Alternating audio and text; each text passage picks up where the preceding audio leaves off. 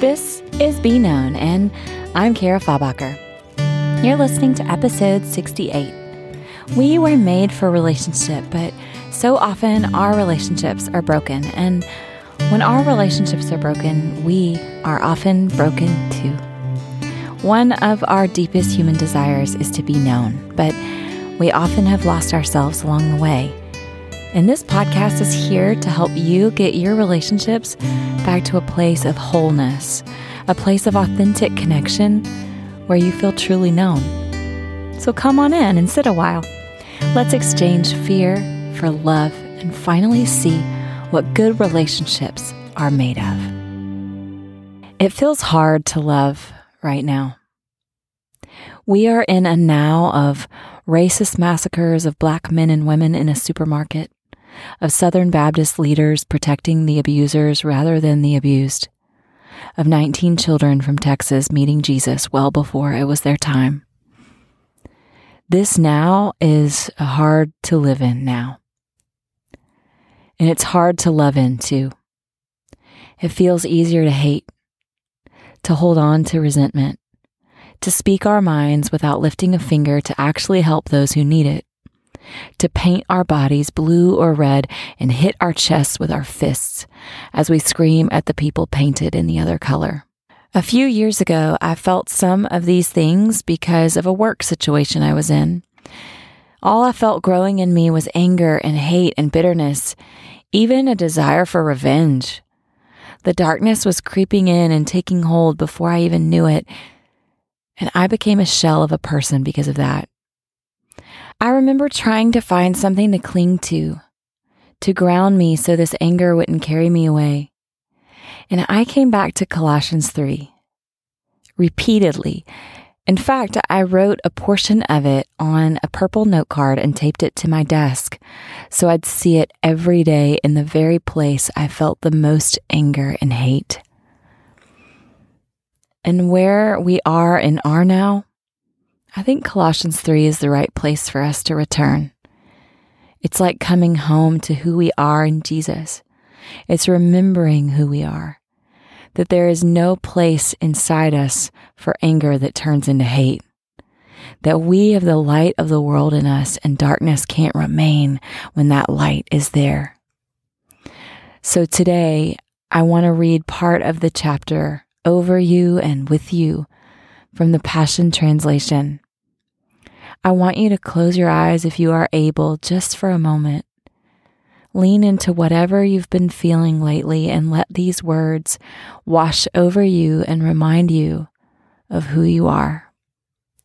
This is Colossians 3, verse 5. Live as one who has died to every form of sexual sin and impurity.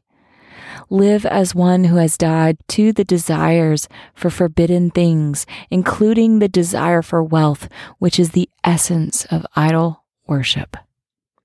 When you live in these vices, you ignite the anger of God against these acts of disobedience. That's how you once behaved, characterized by your evil deeds. But now it's time to eliminate them from your lives once and for all. Anger, fits of rage, all forms of hatred, cursing, filthy speech, and lying. Lay aside your old Adam self with its masquerade and disguise. For you have acquired new creation life, which is continually being renewed into the likeness of the one who created you, giving you the full revelation of God. In this new creation life, your nationality makes no difference, nor your ethnicity, education, nor economic status. They matter nothing. For it is Christ that means everything as he lives in every one of us. You are always and dearly loved by God. So robe yourself with virtues of God, since you have been divinely chosen to be holy. Be merciful as you endeavor to understand others, and be compassionate, showing kindness toward all. Be gentle and humble. unoffendable in your patience with others. Tolerate the weakness of those in the family of faith, forgiving one another in the same way you have been graciously forgiven by Jesus Christ. If you find fault with someone, release this same gift of forgiveness to them. For love is supreme and must flow through each of these virtues. Love becomes the mark of true maturity. Let your heart always be guided by the peace of the Anointed One, who called you to peace as part of his one body, and always be thankful. Let the word of Christ live in you richly, flooding you with all wisdom. Apply the scriptures as you teach and instruct one another with the psalms and with festive praises and with prophetic songs given to you spontaneously by the Spirit. So sing to God with all your hearts. Let every activity of your lives and every word that comes from your lips be drenched with the beauty of our Lord Jesus, the Anointed One. And bring your constant praise to God the Father because of what Christ has done for you. My friend, your anger is justified, but don't let it consume you. I'm angry too. Let it push you to action, sure, but not action that hurts others. Remember who you are. Remember that to love is to forgive. To let go of the anger that consumes, to let peace reign in your heart. Not a passive peace that ignores systemic problems, but a peace that is stronger than the anger in us. I know it's easier said than done, especially when it's not just individuals, but systems who anger us. But what if we took a step of bravery together today? What if we chose to let go of the anger and hate? What if we were honest with God and ourselves about how we felt, how we really felt, and asked Him to get the justice we so desperately want to see? What if we sought peace by taking action? What if we love even in the hard of the now?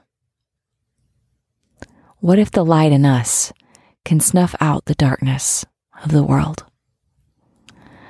I'd like to end just with a simple prayer because it's the only thing I know to do.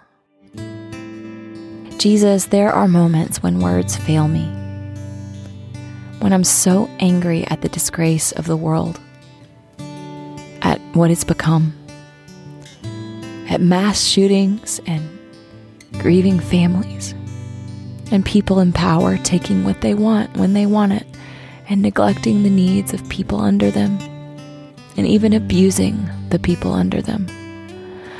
All of this brings up so much anger in me, and I feel it. Bitterness is setting in, but I don't want that darkness to win. I have the light of the world in me.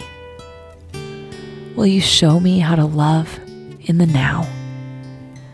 How to forgive and be a beacon of peace, how to take necessary action and live compassionately and graciously, how to release the hurt and resentment and anger at your feet and let you get justice. In your name, amen. As always, my friend, thanks for sitting a while with me. I know that we have all been grieving together collectively for so long.